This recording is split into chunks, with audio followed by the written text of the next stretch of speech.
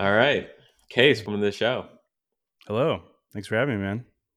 So, explain to people who you are because I came across your Instagram.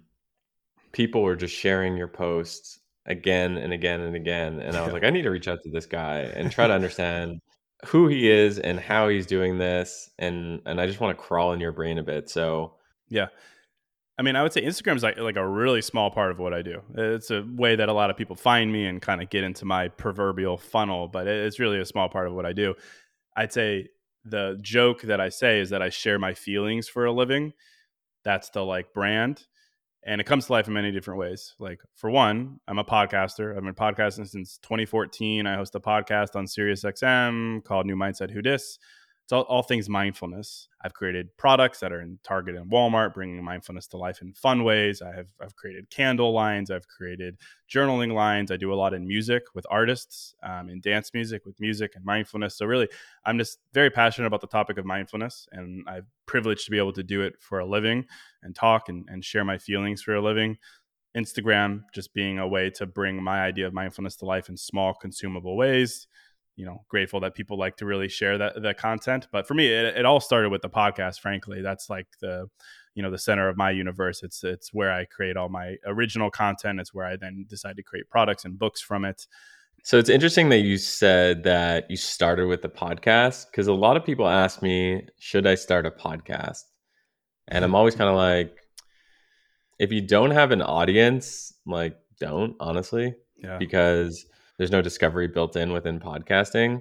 Like, how were you able to break through in the podcasting world without having an audience? Yeah. Yeah. I hate to say I'm the exception, but your advice is true. It's very difficult, right? Most of the, podcasts nowadays that are started by people with big followings or are moving their following from an email list or something like that. And that's obviously the way to do it. I started podcasting in 2014 on a different podcast. And then I started New Mindset Who Dis in 2018. At the time, I think I had like, I don't know, 10,000 followers on Instagram or something. So, now I'm at like 500,000. So there's the growth there. I don't know. I mean, I did a lot of different things over the years. I've grown large email lists. Like, I was building an email newsletter at the same time like Morning Brew was. I was close with those guys. So like I learned a lot about like how to build a brand. But, for me, I think podcasting in a serious way in 2018 did give me a little bit of an advantage. It was a little bit before kind of the heyday that we're in now. But really the way that my social came about was I created the podcast. It did really well. I remember the first month it did 56,000 downloads with no social media following. And that doesn't sound like a lot, but for a no-name podcaster to start with that in a month puts you in, a category of being successful.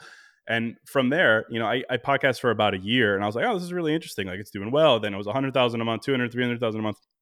I was like, I should monetize this, but I didn't want to do ads. So I was like, what can I create for my audience that I can sell to in a really authentic way? Landed on creating a journal. Actually, I don't know if you know Austin from Morning Brew. It was actually, he put something in my head and suggested that, and I ended up doing it. But when I started to create the journals, and I sold them and they started to do really well, I started to put a lot of ad spend into it. And in effect, started to really create this, the business did 7 figures. And in the first 8 months, it did really, really well. But then I used that momentum to pour it back into the podcast. So the podcast quickly became part of the e-commerce marketing cycle. And that kind of helped explode the podcast as well. All my fulfillment emails, all the follow-up emails, all the loyalty emails within my funnel pointed people back to the podcast. So it became this really nice cycle of organic content, create a journal from it, market the journal with paid ads, push people back to the podcast, push them to social, and then it became this thing. And ever since, it's become a really organic way for me to create content on the podcast, see what people react to, create a book from it, create a product from it, and then just go from there. So really nice, like, unforced cycle. So what you're describing is a flywheel.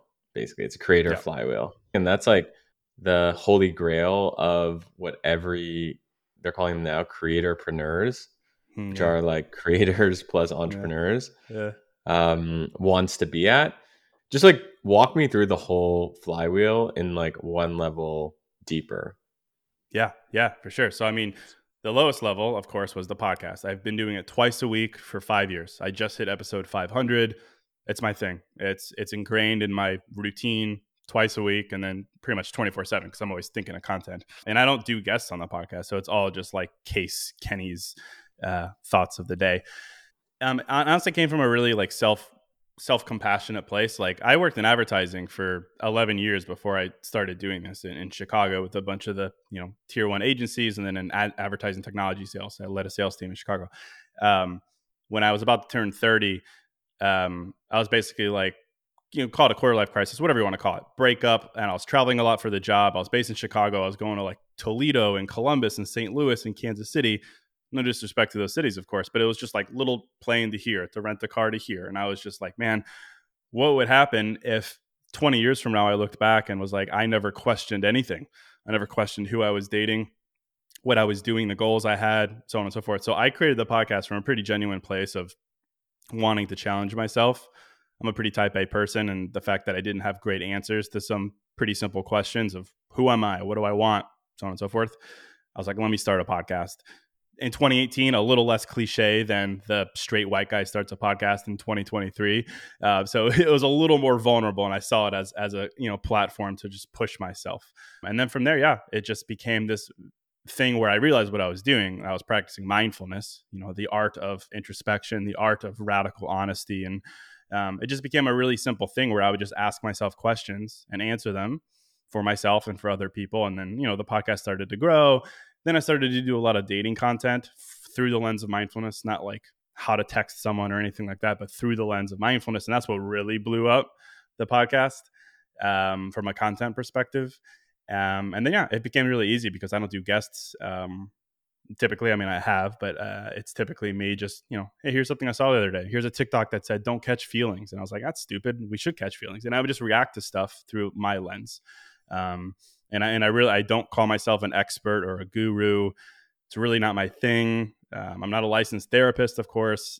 So just try to keep it real and simple. And it's just, it's easy. It's easy to do 500 episodes when it helps you, and it helps me. It's my therapy. So I've been doing it for 5 years. And then year 4, Sirius XM came along and bought up the distribution rights and the advertising rights. So then it became this big thing. But to answer your question, that's kind of where it came from. So that's the podcast. Yeah. And so that's part 1 of the flywheel. Yeah. From your podcast, are you driving people somewhere? Yeah, I always drive to newmindsetwhodis.com, which links all my journals, all my books, different products that I'm involved in. Obviously, when I first started, it was just one journal, the New Mindset Journal, which I created in January 2020. I launched on Indiegogo in 2020, January 2020. Raised $39,000. Did not do well. I actually lost money on that between agency expenses. I hired an agency to help me, 3PL expenses, manufacturing expenses. Just didn't really know what I was doing. It is what it is. So I lost, a couple grand on it. Then COVID hit, and I had fulfilled the initial cohort of people who bought it on Indiegogo, and I had like 2,000 journals left over. I was like, oh man, these are burning a hole in my pocket with my 3PL in Cicero, Illinois. I've got to get rid of these. So I started posting on Instagram, just, and at that time I had, I don't know, maybe 50,000 followers or something. And it's luck, randomness, timing, positioning, something happened where they just started to sell. And I remember at that point having Shopify notifications turned on my phone, was getting a little ping. I was like, oh, this is crazy. People are actually buying this. And then I started to run ads, and ads were really still cruising, and especially during COVID, the early part of COVID, really cruising. So I started to put money into it, and in the first 18 months, it did about 5.5 million. And that's not a number flex. I learned a lot. I messed up a lot. I really screwed up inventory.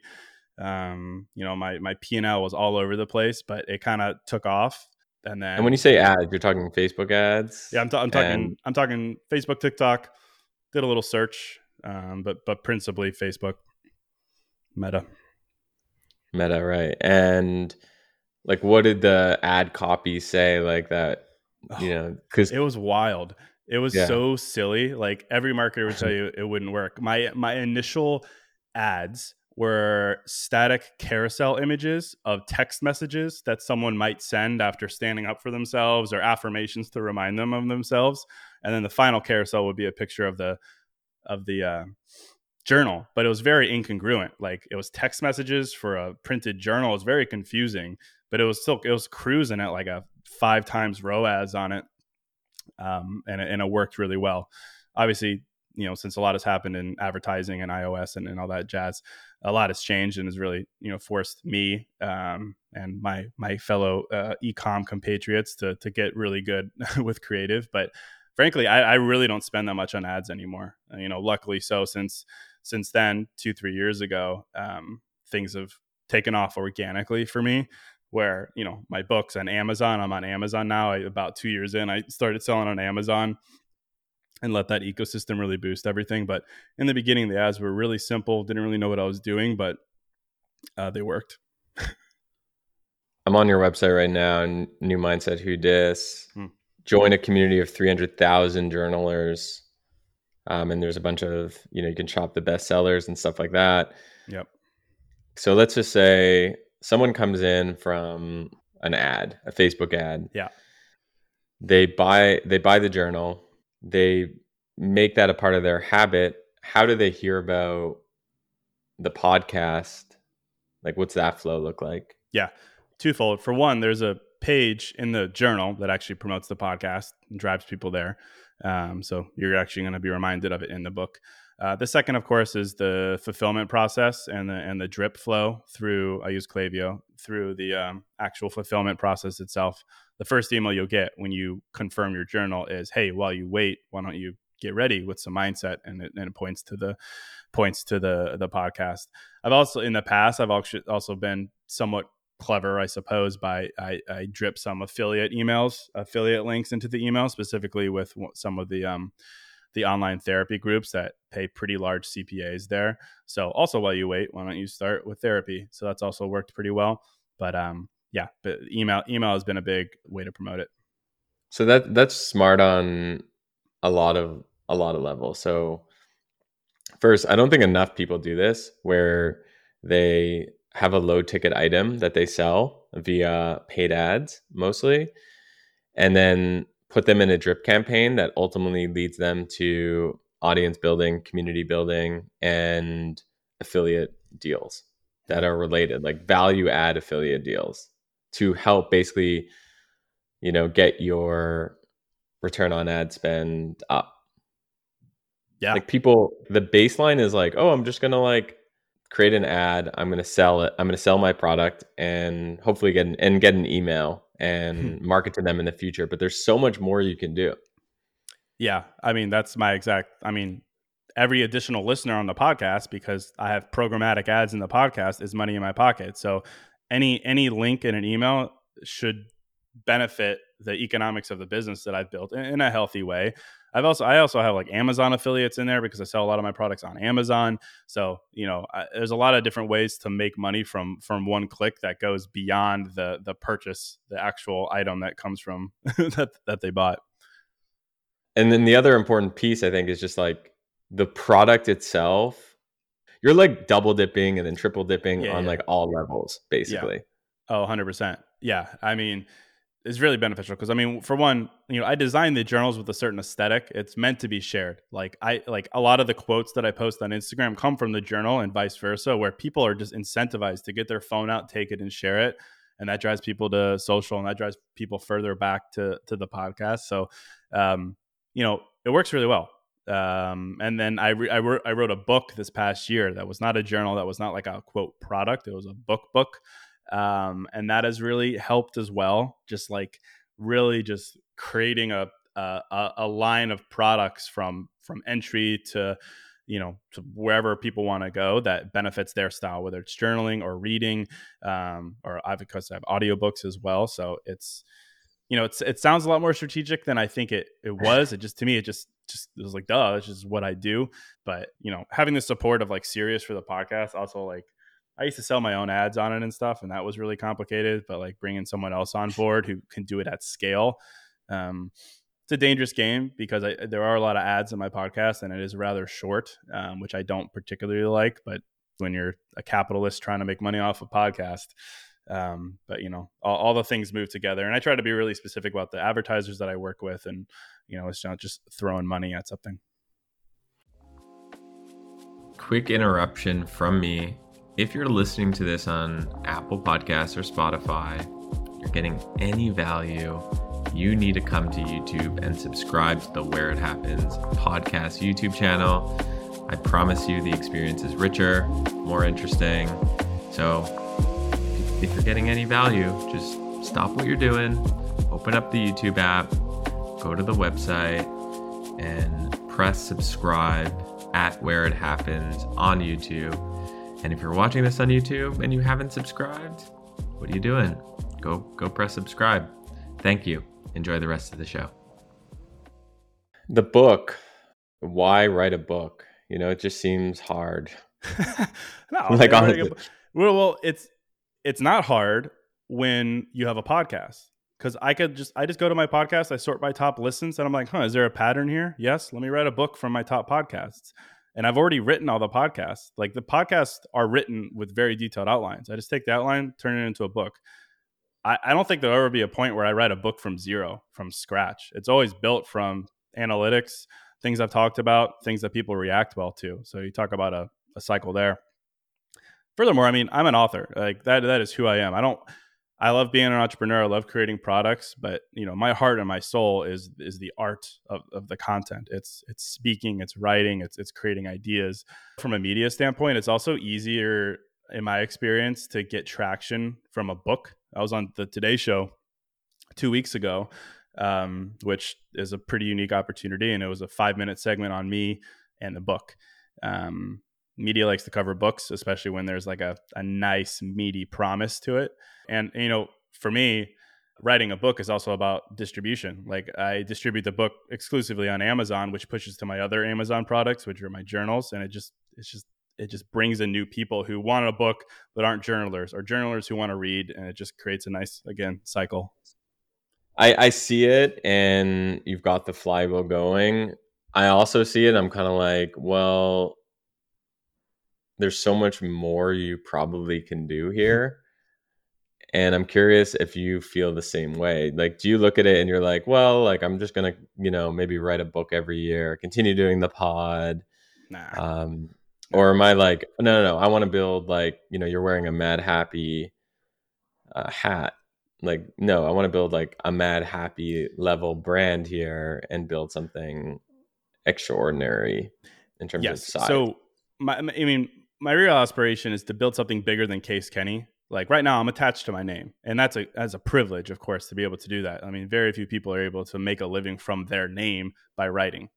Especially if you have such a cool name like Case Kenny. Like, Case, my name is Greg Eisenberg. It's just not, it doesn't have the same like flow to it. Yeah. Maybe I was born for this. Who knows? But my real aspiration is build something bigger than me. I'll tell you 2 things that I'm working on to that effect. The first thing is actually somewhat inspired by Mad Happy. It's called 216 Social Club. If you go to 216socialclub.com, it's basically my thing. It's like, there's a lot of great apparel brands, communities that are built around the idea of, evangelizing conversations around mental health. And I think that's great. I like to build really practical, simple things, brands, services, etc. 216 is a number that's always been close to me. Long story there, but I take time every day at 2:16 p.m. to do nothing, to practice stillness, forgiveness, gratitude, anything I can get my hands on, or literally just stare at a wall, to prove to myself that I'm capable of being mindful. So I launched that the other month. Still trying to figure it out. Really don't know what I'm doing. But I think that's got some real legs to it, about bringing mindfulness into culture through merchandise and then through larger things. But the idea of uniting people around a time of day, I think, is pretty interesting and pretty unique. I have a small, large SMS list that every day at 2:16 I send out a text. So every day at 2:16, people are thinking about either myself or what I represent in some way. That's not a big revenue business for me at all. In fact, it's very, very tiny. But I think the idea has some legs to it, that I could build a community around people who want to practice mindfulness in practical ways, not just talk about mindfulness and how great it is to be mindful, but to actually do it in cool ways. So that's something that needs some work. I kind of just launched it and let it sit, but hopefully you'll be seeing more of that soon. Let's jam on this for a second. So first of all, I love this. Besides from like the Thanks. design, the name is so good because it brings it back to the ritual of 216. Yep. People often ask me what makes a good community person. And I always say if you can throw a good party, you are a good community person. And when you think about building creating a party, what do you think of? Do you think of like what is the purpose of the party? What is the food? What is the music? Who am I inviting? How are they showing up? What time? What time are they leaving? Like, how do I think about surprising and delight throughout the night so that they're never bored? Like, maybe there's like, I don't know, maybe like a special DJ comes at this hour or live music. Just like keep surprising. And the most important piece of that whole pie is really the mission and the rituals. If the purpose and the Yep. ritual. Yep. And Ritual. Yeah. you have a very strong purpose and rituals. So I think you're Yep. like underselling yourself a little bit when you're like, yeah, I don't know really what I'm doing, because it's like you have a great purpose / mission and rituals. The question for you really is, if this scales to 10 million people, like what do you want that text group to look like? Because when I'm on the website, it says one of the main value propositions is our focus is community. Your purchase gets you added to our daily mindfulness text group. Like, what's your vision for the community? Yeah. I don't know. I think that's where I'm still circling that, because I think a lot of people want to build community for community's sake. I actually want it to be beneficial because I've had the privilege of building a community, but I want it to be very practical and I want it to benefit the community. Obviously, I want it to be a marketing distribution for myself, but I truly want it to be a source of ideas for people to practice mindfulness in relatable ways at scale. My second ambition that's closely related to that, because again, I'm very into the idea of mindfulness and culture. You see culture grab onto mental health in recent years at accelerated rate. I think mindfulness soon has an upcoming cultural moment that is going to be defined by its practicality, not its woo-woo-ness, not its fairy tale rainbow-ness, but it's, hey, here's how we're actually going to do it. We're not just going to talk about it. Like, is this a broadcast text message that you're sending, or is it like an actual text group? Uh, no, it's with community, the text platform. Got it. Got it. Yeah. Cool. And just, can you explain community just for folks who don't know what that is? Yeah, community is the one that you knew about but didn't know about back a couple of years ago when all those celebrities started sharing their numbers on social media. It was through community, which is basically a SMS platform that's a little bit more approachable than using like an Attentive or a Klaviyo for texting, which can get out of hand pricing wise. It's a little bit they group it based on how many subscribers you have rather than texts sent. But it feels a little bit more personal. Like it literally looks like a text. It is a text. They can message me. I can respond back if I'm so inclined. But it's got all the analytics and segmentation, and you can send people texts on their birthday and by city, and I think different demographic information if you want. But for me, it was wanting to choose something that was as close to an actual homey text group as possible without turning it into a daily marketing text. There was this guy who I met on Twitter. He actually gave me a like 15 or 20-minute meditation Zoom thing, during peak COVID. Hmm. And his Twitter account is like, he tweets like every day, you probably should be drinking water right now. And it's this like reminder, hey, you should be drinking water. And it's a similar thing to what you're doing with 216, which is there's these things that we know we should be doing, but we end up forgetting, or life gets in the way. And, it's so fast paced life today. So I think there's probably a set of brands, community based brands, that you can create around not just meditation, but imagine like a water company. which employs a similar model. So I think there's something here around the daily ritual, 216, do this every day, that relates to the product. Again, that's another flywheel. Like you're building another flywheel. 100%. Yeah. Have you Yeah. started any? Have you started? It's funny. It's like you're the non-flywheel guy. I'm like, damn it again. I did it again. Oh. Because again, Yeah. do you have you started any paid ads or any marketing, or just sort of testing the business out now? I'm testing the waters for the vulnerable answer of I don't know what I'm doing in apparel. Like I know how to manufacture a journal. I know exactly who to go to. I know my cogs. I know exactly how to make it real sweet and nice. I don't know the first thing about building an apparel brand, what I should be paying. I'm drop shipping it right now, and I'm fine with that because I didn't want to drop 100 grand on something that might not do well. That I just don't know what I'm doing. So it's kind of a wait and see reaction. I've got a phase 2 drop coming with new designs, which I want 2 or 3 drops under my belt before I decide that I really want to go scale at it.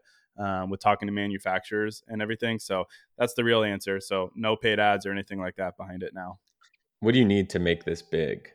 Let's just jam on this a little bit. Yeah. Like, is it you're missing like a apparel partner in this business? Is it you're missing a creator to be a part of this business? Like, what are the pieces that you're missing to help scale this?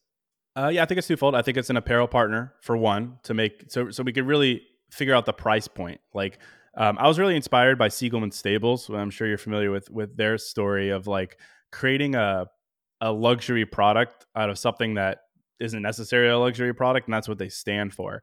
For me, creating a luxury product in the mindfulness space feels a little disingenuous to like price a hat at $70 or something like that. Feels a little bit wrong for trying to make mindfulness more approachable at scale. But I really need to know what I stand for price wise. Right now, I've got to sell hoodies for $70 because my drop shipping price is 40. Like we're not making a lot of money here, of course. So the first point is working with someone like that can help educate and scale. The second, I think, is it's along the creator lines. I don't think a cold paid ad strategy is going to get this where it needs to go. I think it needs to be organic. I think it needs to be community driven. I hate to say it. I think it might need to be like celebrity driven in a sense. Some real tastemakers getting it, wearing it, creating the cool factor. I always ironically say like I don't like the word cool, but I also do because I want mindfulness to be cool. I want it to be imbued in cultural moments, and I think some folks that are at a high tier of celebrity could help that. So I think somewhere in the mix there is really what's gonna push it. So that's the question: is like, do you partner with like a CAA or someone like that, or like an individual Yeah. creator, or do you just like reach out to like cold DM or get warm intros to different celebs and just do it yourself? Yeah. I mean, I'm a lone wolf. I always tend to do that. I think calling myself out on my own BS right now. I just got a lot going on, and I need to figure out a priority. But I've always done well of sending certain people product and things like that. I think that's the next step, or bringing someone on. I've had many chats with some investment groups and folks like that I keep close, and they're always like, yeah, let's loop in, let's raise some capital. And I've always been like, I don't want to do that. So I Why think would just you the do decision. that? Like, why would you even do that? I've Yeah. never been inclined to ever raise, to be honest, at this point, at yet. I mean, even writing books, like I've had so many meetings with publishers, the big five, and every time just the idea of giving away my IP for a quick payday makes me really sad. So I've always been a little bit of a glutton for punishment in doing things myself with my own capital and just kind of going the way. But I think for this, I need a energy that comes from a second drop where I'm like, I really like these designs. Like the first designs were cool. Like I think what's really cool is what it stands for, but I need some designs that really speak to it. And I've got a great designer who's working on some now. So I think after that's dropped, I'll have some better direction. I don't know, man, because I'm looking at the website and I'm looking at the designs, and like, I run a design agency. I run multiple design Yeah. agencies. You like them? And I'm looking at this and I'm like, this is sick. Cool, man. It's something that I'm like really excited for. So it's so funny. Like even when I first got into journaling, I was like, man, I have a little bit of imposter syndrome. Like, do people really need another journal? And I feel like I still have a little bit of that where I don't have the like, let's do this, like, let's dedicate some serious time and resources to it just yet. I just need to find that on switch. I know it's a cool idea because I talk about the number 216 all the time on the podcast. So I'm like, I love the topic of it, and people seem to really resonate with it. Just gotta hit go, before someone swoops in and takes the idea with another time. Well, I think, okay, a few things. So one is around the journal and competition. My thesis is that every community, every well-oiled community can actually have a journal. So Yes. if we go back to how we defined a community before, which is like purpose/mission and rituals, Yep. the rituals piece is the journal in a lot of ways. And of course, some communities lend itself way better to having a journal. Obviously, yours is like beautiful, Well, but I've I got think, one for you that oh yeah, what do you got? along the same line. So I'm working with a large men's fitness brand. They do really good work. They're pretty large, not Gymshark, smaller than Gymshark. But I'm developing a journal for the gym for them that instead of scrolling on your phone like we all do between sets, which is ridiculous. Like we can't take an hour off our phone. We're going analog in the gym. And we're not necessarily writing answers in this journal that I'm creating for them, but it's a workout tracker. You're tracking your workout, and then it's got journal prompts. So in between sets, when you're huffing and puffing and you're resting, you're thinking through these things. So it's bringing mindfulness into the gym, and their community is just rabid for that kind of stuff. I think it's going to crush it when we release it. But I totally agree. I make a good living also from consulting for brands that want to create this type of product for their community. I think fitness is a great community for that kind of thing. What other verticals or spaces do you think a journal could do well in? I don't know. I've had the fitness one circle for a long time. Obviously, it just lends itself so perfectly. People are wanting to improve themselves. I mean, I think the one that I haven't seen anyone do great just yet, because they always turn it into a freaking productivity journal and it drives me crazy, is business professionals. I can't think of a more stressed out group of people than salespeople. For instance, I used to run a sales team, a technology ad technology company. You want to talk about being stressed out and hating yourself? There you go. So I think a journal for a either very specific group of people, salespeople, executives, whatever, I think would crush it. I'm sure it exists in different forms. I've just never seen it the way that I like journaling, which is a mix of prompted and unprompted. There's a lot of journals out there that just they stress me out more than they help me. They're like, do this, do that, come back at this time, measure yourself on this, and I'm like, I feel even worse about myself now. So somewhere in between, and that's marketed in a cool way, I think would kill it there. It's an interesting lesson because we all, product builders, were always kind of like, well, I don't want to go and build something in this space because there's too much competition. But it's kind of Yeah. like, well, if you have this devout community, as long as you like purpose build the product for that community, like it doesn't make a difference that there's thousands of competitors. I used to be really bad at that thought process. I used to always talk myself out because I'm like, it already exists. Why would I build it? And I Yeah. remember very specifically, I don't think I've ever told Austin this, but Mr. Austin from Morning Brew, I was in a conference room at my old job talking to him. Like I honestly asked him, I was like, give me some life advice. He was like, oh, like, why don't you create a journal? And my immediate reaction was, why would I create a journal? Tim Ferriss has a journal. Everyone has a journal.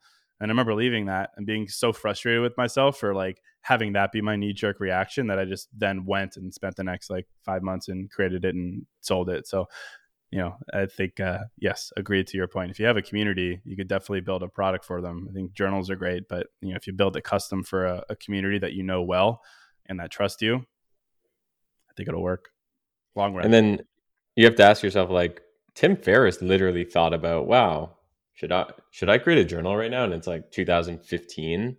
Yeah. Like in 2015 or whatever it Yeah. was, like it was competitive then. And Tim Ferriss is, he's not a dumb guy. Like the guy knows what he's talking about and understands competition really well and doesn't launch a lot of products either.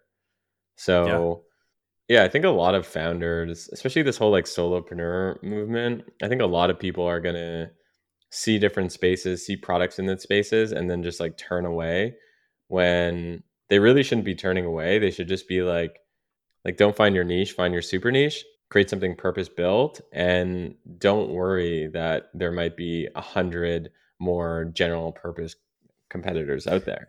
Yeah. So when I first launched the new mindset journal, which was like my base journal, like now looking back, I'm more proud of what I've built since then because I've learned a lot. But when I first launched that journal, my marketing for it was, here's a journal to help you be happier. And it didn't do well, right? It didn't do well because the promise was so vague. It's like, I don't have time to be happier. I've got bigger problems. I got bigger fish to fry. The moment that I pivoted the branding from here's a journal to help you be happy or whatever to here's a journal to help you get over a breakup, because all the prompts were actually more geared towards like forgiveness, obviously emotionally triggering entry point. That was when things really started to blow up. Healing, not in like, not, we're not like, obviously taking advantage of people's emotions here, but finding the most palpable, concrete, triggering entry point to get people in. That is what has always done wonders for these types of products. And I think in the past, I thought a little too high level, happiness, confidence, these kinds of things, as opposed to like the sticky points that really get people in. And then you can go broad with some of the things. But yeah, when it's so competitive and everyone has a journal for happiness, we gotta go a layer deeper. And I think that's what's really helped. My last book is basically, it's called That's Bold of You. It's basically a book about, becoming your best self. I mean, it could not be a more basic of a self-help topic in the world. But the whole concept was, if you've ever been called crazy, loud, too quiet, too difficult, these things that particularly a lot of my audience, which are women, have been called, that was the entry point. And that was the, oh yes, definitely, poke me to get into helping reinvent yourself. That is what has done wonders. So obviously this is just marketing stuff, but it's the little things that matter as far as like, what is the problem you're solving or what is the trigger point that you're addressing. And I learned that over time, of course, to get as specific as you can and then serve that group of people and then opening them up wider. And it's worked really well. Yeah, and really just I like your example around showing examples. Like, here's examples of, how to get over a breakup, how to get over this, asking people these like rhetorical questions like, have you ever been called too difficult? And via your audience that like that's the number one podcast in the last 90 days. So you're like, of course I know. So it's that's why I always say like building a community-based product is building a startup on easy mode, basically, in a lot of ways, because you get to learn from your audience and your community what they want, their likes and dislikes, and then you just feed it back to them. Yeah. And that's why, back to the beginning, that's why I'll always do the podcast, even if I shut it down and don't make money or it dies, because podcasting is difficult. You've always got to be leveling up your game. Otherwise, your audience slowly declines. But I'll always do it because it's a great way, for one, to give me ideas, and two, to react to whoever is listening and judge their reaction so that I can go out and build different things. So I'm not building in a silo. I'm not building for a headline. I'm not building something that sounds good. I'm actually building something that people want. If people want to build their own empire, their own media empire, like you've built, what advice do you have for them to get started? Well, I mean, I think the cliche one is build something that you would use and that you will use. Because again, I'm very incentivized to continue to create and build and do content, because every single time I do, it helps me. I wouldn't be doing this for 5 years if it didn't help me. I would have run out of gas 100%. I mean, if you look at podcasting, it's like the average podcast ends after like 10 episodes because it's very difficult to do. Same with brands. How many people make a living from their brand? Very few. What's the average revenue of a small SMB? I don't know, 40 grand or something. It's very small. You got to find something that you'll stick through when things aren't going well. I remember when iOS 14.5, whatever hit, and all of a sudden my ads stopped working. I was like, oh, well, I guess we had a good run. I guess that was it. But no, I didn't say that because I was like, I love this material. I'll take a income hit for a little bit here while I figure things out.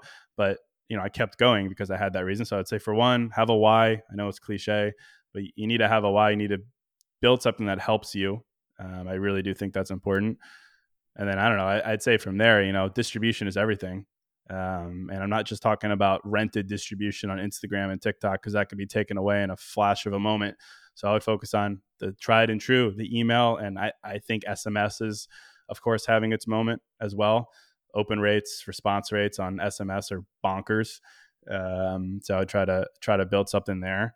And then I think also, like, I also do a fair amount of retail. I think retail is having its comeback moment for all the e-com boys and all the focus there. I think having a retail wholesale strategy really helps mitigate a little bit of the risk of, what happens when your ads or your online community isn't as responsive as it used to be. So somewhere in between there of why plus distribution plus a balance of retail and e-commerce strategies will probably be well served. I like it, man. I gotta head out in a minute, but do you have any questions for me? I'd love to continue jamming on 216 with you. I actually haven't thought about that in like 2 weeks because I've been so head down on some other stuff. But what proof points would you look for when you're first building something like that says, okay, let's pour some gas on this? Like, what do you look for, metrics wise or vibes wise or somewhere in between? So one of the first things I would do if I was running 216 or 216 was a client of late checkout would be, I have this thesis that every e-commerce store should have free and paid products. For example, like if you go to, Jack Butcher? Yep. So I'm pulling up his website right now. So if you go to his merch page, he's got like hoodies for sale for like $50 and coffee mugs and hats and stuff like that. But he's also got, for $0, you can get a visualized value wallpaper for your phone.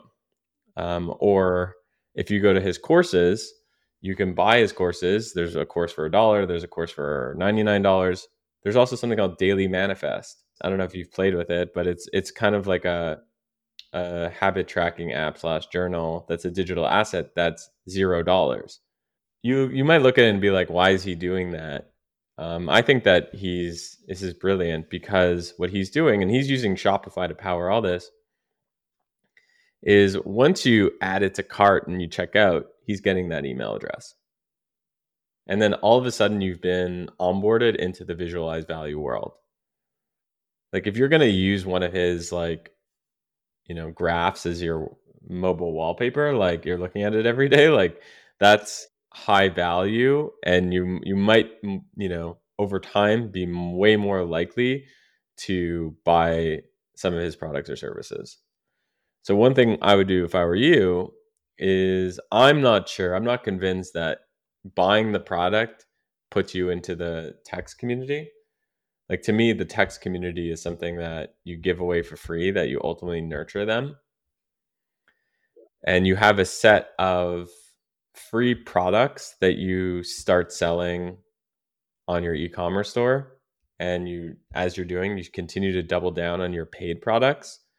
But your set of free products is all about building the community and nurturing the community.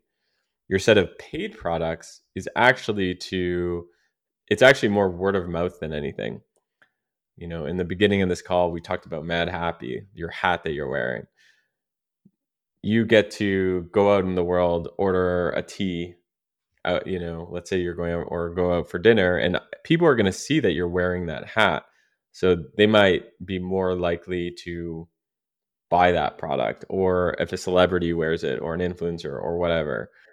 So I think I see physical products as identity reinforcing and word of mouth. And I see digital products as a way to nurture through community. And that would be my biggest piece of feedback for you to chew on, is thinking about free different than paid. Thank you. I appreciate that. Yeah, I actually really like that. I love a good nurture. I really do. I love a good proving it. Like, don't just like buy a product. Just I'll prove it to you. I'll prove why it's valuable. And my SMS list has always been one that's been for free, and then I would just send out some of my best thoughts, and it always felt very nice and very inclusive. And then the people who got it and bought my product as a result, and it felt like a very unforced, marketing journey. So I'll definitely give that some thought. I appreciate that. My pleasure, man. Cool. It's been fun jamming. I'll see you in Miami. Yeah, man. Yeah, let's link up when you're back in town. That'd be great. Sounds good. All right, later, man.